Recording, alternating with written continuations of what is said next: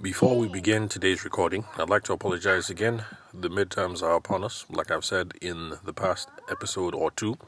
And so, because of that, I'm having to make the recording with the kids at home. So, I'm here chilling with baby boy trying to make this recording. So, you might hear some babbles every now and then. So, straight to the matter of the day. Now, as service professionals, we have to take the initiative whenever we're dealing with prospective clients and customers. And not just that, but when we're also dealing with fulfillment centers and other vendors that we work with. So this is something that wedding planners are familiar with because the success of their job depends not on just what they do, but what other people do. And so those are the people, our fulfillment partners. And so it's the same for those of us who are wedding photographers, for instance. I have a place where I get my photo books done, my frames done. Let's see, what else? All the other deliverables that I hand over to my clients. I don't get them done myself. I mean, apart from the basic capture and the editing. So we all have fulfillment partners and other vendors that we work with. And so as service professionals, we have to bear the initiative to make sure that things run according to schedule. Now, the importance of this is something that dawned on me, again, quite recently, because I've been working with a fulfillment center for a while now, and you can say, quite frankly, I've gotten comfortable, and so I started slacking off in my monitoring procedures, if I can put it that way. So the gist is this: basically, there was a job that needed to be done.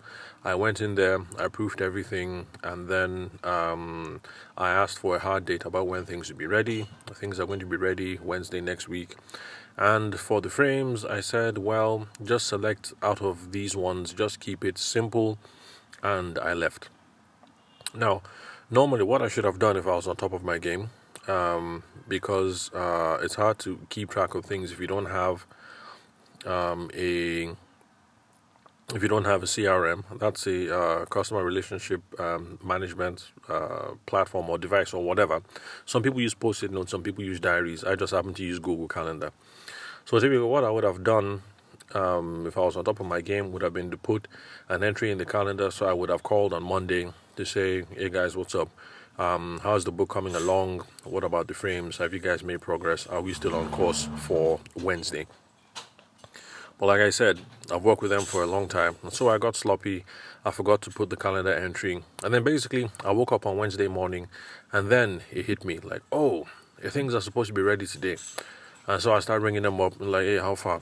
And then they say, oh, the book is done. I'm like, okay, what about the frames? And they say, well, the frames are not done because this guy wasn't sure whether you like the frames or you wouldn't like this one or you wouldn't like that one. And so because of that, he didn't do anything. And for a while, I was kind of upset. But then I thought about it. Really, the fault was mine because I delegated a task to be done without clear parameters. And I also didn't use my normal process, which is scheduling a follow-through action in the calendar. So basically, I was the one who dropped the ball, and so I shouldn't be angry for any deficiencies on their part. So I just said, okay, no, the book is done. That's good. I'll come in tomorrow morning so that I can see to the frames myself.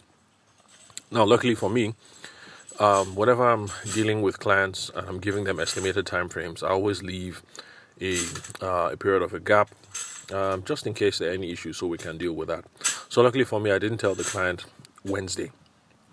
I told the client Friday, and so it's something that was able to be sorted out ahead of time.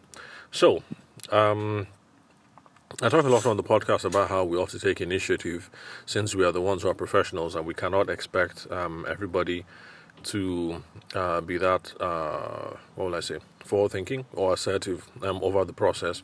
If you run into people who work that way, and if you end up working with fulfillment partners who work that way, then it's absolutely wonderful. It's absolutely bliss.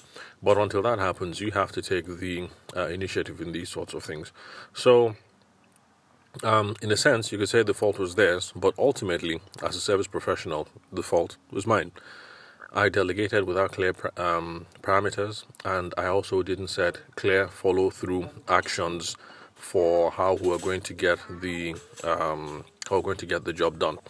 And so, with that personal experience, I figured I'd hop over here and then share that bit of insight with you guys, so that for those of you who are not quite aware of this yet, or if you haven't seen the applications to other people, we'll see that this is a principle that we're supposed to follow, not just when we're dealing with our customers and potential clients, people who give us money, but also when we're dealing with our fulfillment partners. Those are people that we have to give money to, and we depend on them to be able to make sure that we have happy customers at the end of the day.